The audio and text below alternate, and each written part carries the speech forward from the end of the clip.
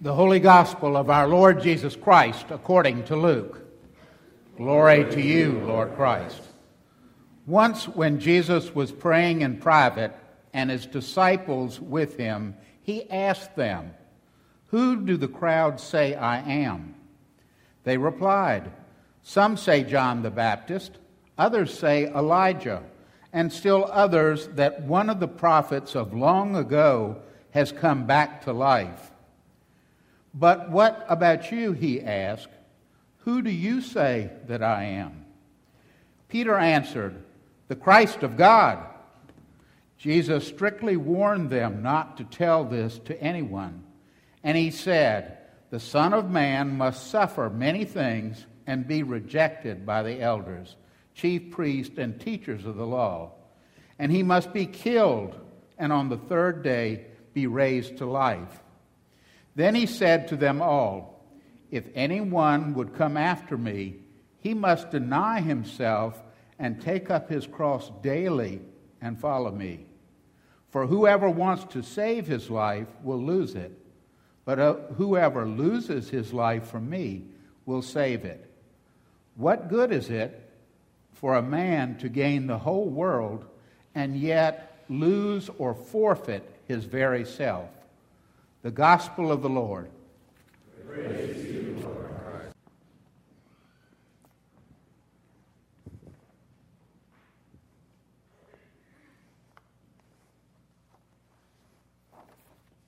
Well, we clergy face a conundrum on days like this.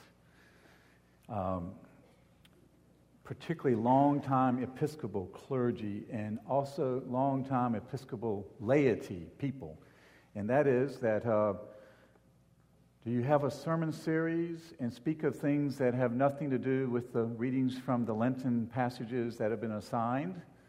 Or do you change the Lenten passages that have been assigned that match the sermon series? Or do you not ever have a sermon series? What to do?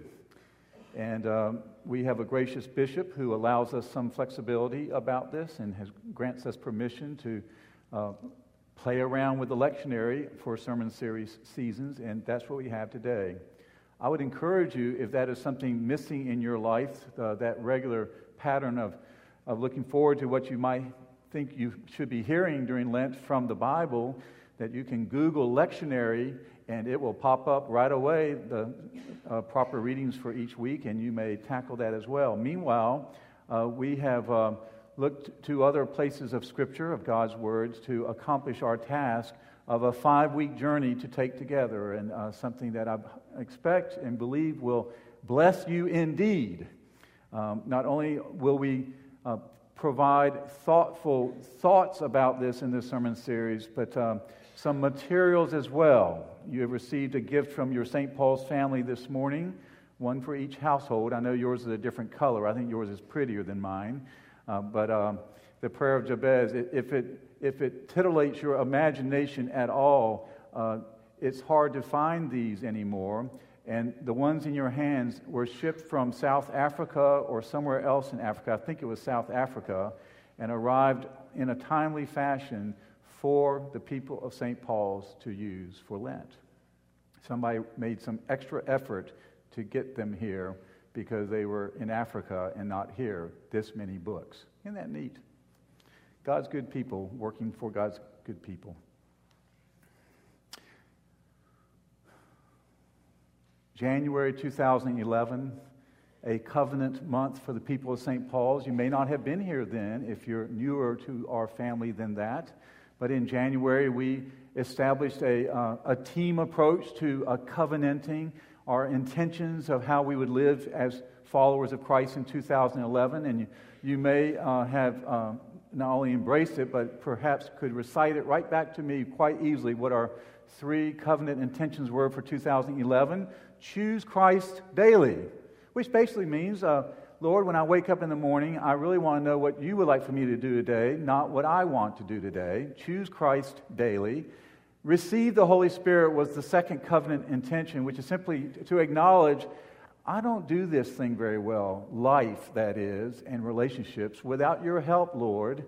May your Spirit accompany me in His power and His grace to exceed my own will and purposes and overcome even my temptations. And finally, a third step of this covenant we made in January was go and find them. And we know very well now who them are. They're blowing a whistle of yearning, thirst, hunger. And we see it either by what they've said or by what they are doing, or we might even see it in their eyes, or we just know that this is a person who needs to discover what I have discovered we are thinking and saying. God is love. And His Son Jesus loves the people of the world, offered Himself.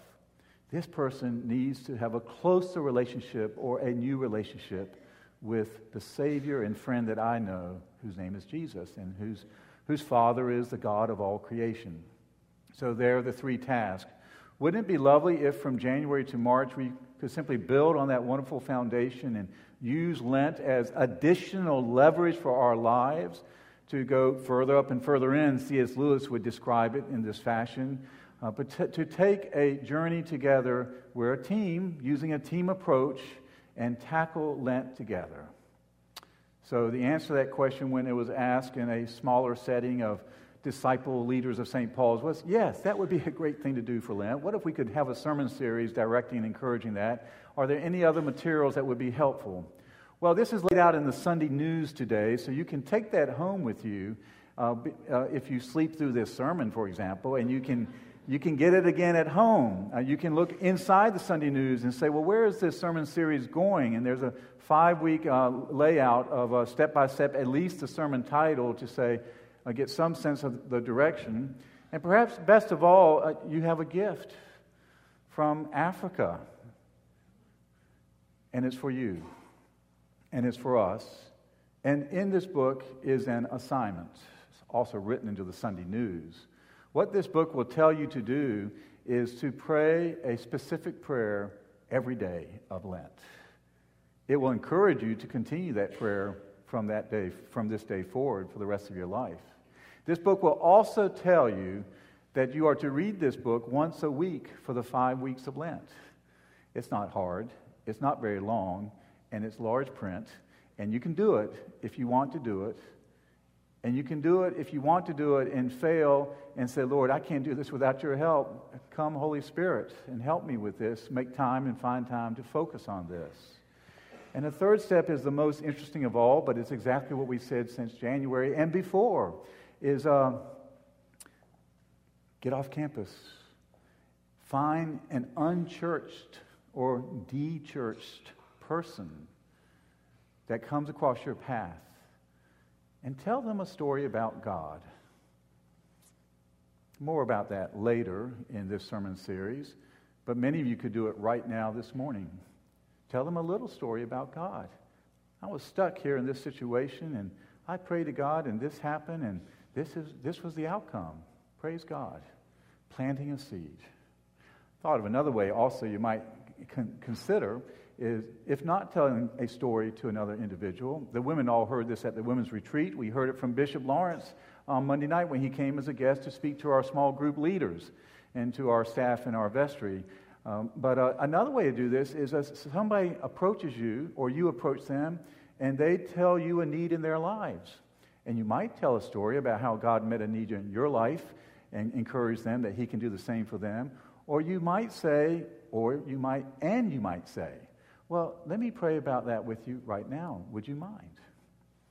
We're going to be planting seeds out here in Somerville among the unchurched and the de-churched people. How are you going to find them? How about a daily prayer? This week, Lord, help me to see one that I'm supposed to see that needs to hear your good news from my lips and in my actions. And then open our eyes. So the further task is not only a book a week, but a person a week, at least one, who's specifically unchurched. It's not fair to go to John Scott and tell him a story. Or to numerous other individuals in this parish who might qualify as a person who's not unchurched and not de-churched. How about going after some hard cases? Not the member of the elders of the Presbyterian Church, unless you perceive somehow she hasn't gotten it yet, or the elders of the Bethany Methodist Church, whatever. Open your book to page 9. This excites me every time I read it. I hope this will stir your own hearts. Page 9. First sentence, opening chapter. The little book you're holding is about what happens when ordinary Christians, that you, perhaps? Are you an ordinary Christian? When ordinary Christians decide to reach for an extraordinary life, which, as it turns out, is exactly the kind God promises. Now, this book also provides some leverage for how an ordinary Christian might take hold and reach for an extraordinary life, because it's going to require some decision-making on your part. Probably not just a decision to grow. Bob Hilton, I love that, what you shared with me yesterday, and probably not a decision merely to grow. That's easy. But a decision to change how we do things. Look at the bottom of this page. Want a bigger vision for your life? A professor asked the author of this book. Sign up to be a gimper for God. A gimper? That's not in the Bible, by the way, but it's a helpful word. A gimper, as the professor explained, was someone who always does a little more than what's required or expected. Dr. Soom took as his text the prayer of Jabez and noted Jabez wanted to be more and do more for God. So there is a qualifier here. Are you an individual that the Lord has created such a hunger and thirst in your heart and life that you really would like to do more for God? Be more for God. You can be 16 years old and make that decision. We know that. And you can be 60 years old and make that decision for the first time. Yes, from this point forward, I want to do more and be more for God. And the key is being a gimper for God, going the extra mile. John preached not too long ago, and what that looks like for a Christian. Look on page, on the right side, what is that page? 11, yes. Another key, another answer. I would tell you that it was the cry of a gimper named Jabez, who is still remembered, not for what he did, but for what he prayed, and for what happened next. So we've got two answers to the problem. How do I move from where I am today to where I want to be tomorrow? And one is, you have to make a decision. Do you want to be a gimper for God? And number two, be willing to pray what he prayed and look forward to what happens next.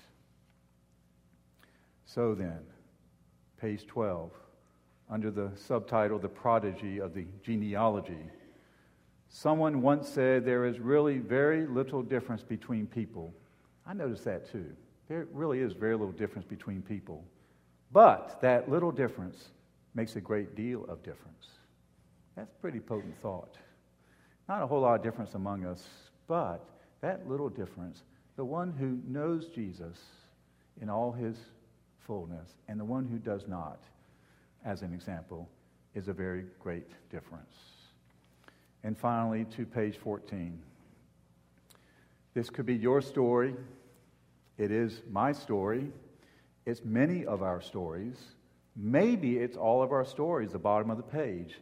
Things started badly for a person no one had ever heard of. He prayed an unusual one-sentence prayer. Things ended for him extraordinarily well. Because the ending is, God granted Jabez's request.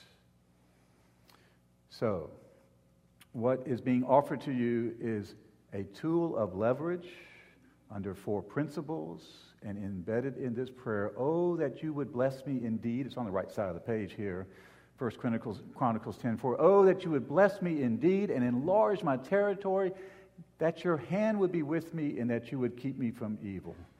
And notice that what will be unpacked in this book, at first glance, these 4 requests may strike you as sincere, sensible, even noble, but not terribly remarkable. Yet, just under the surface of each lies a giant paradigm breaker that runs exactly opposite to the way you and I usually think. This is not about growth. This is about change and transformation for your life, in your life, and through your life.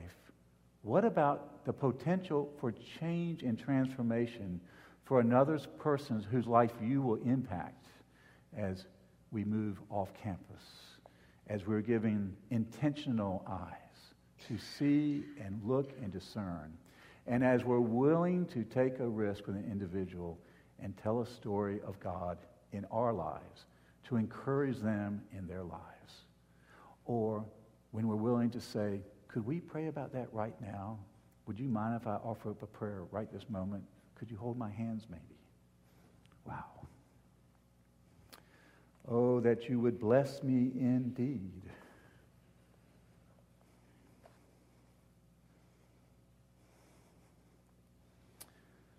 I made a resolution to not have a long sermon this morning.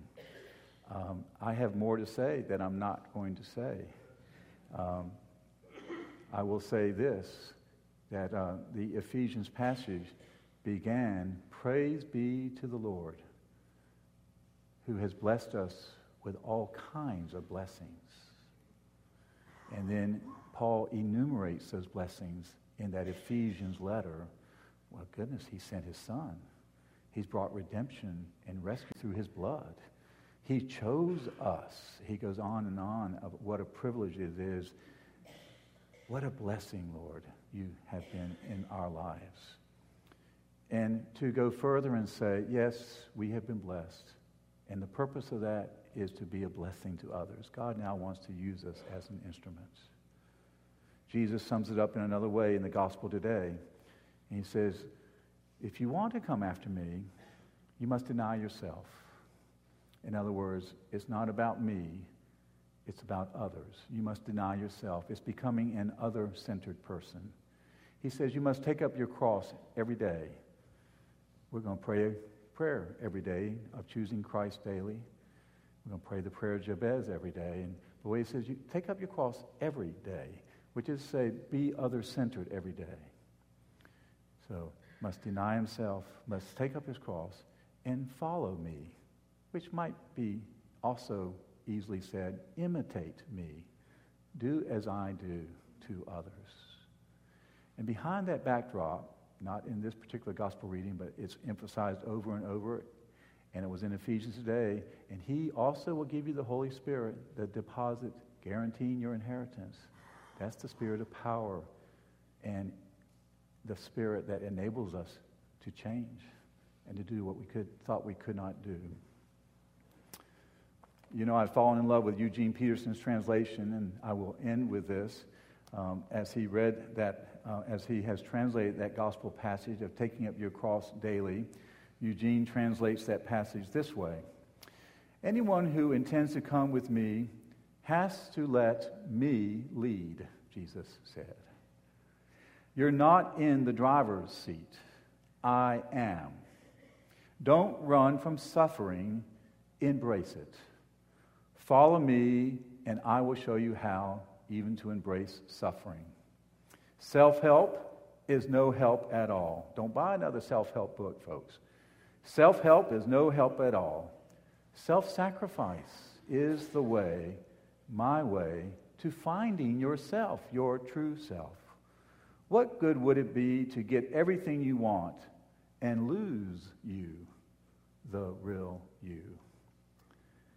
We're excited about this sermon series that Tyler and John will offer to you. John and I will offer to you these 5 weeks. I invite you not to miss a Sunday. Make that part of your Lenten commitment as well, and be expectant that the Lord will indeed bless you as you pray and read and act in his name. Amen.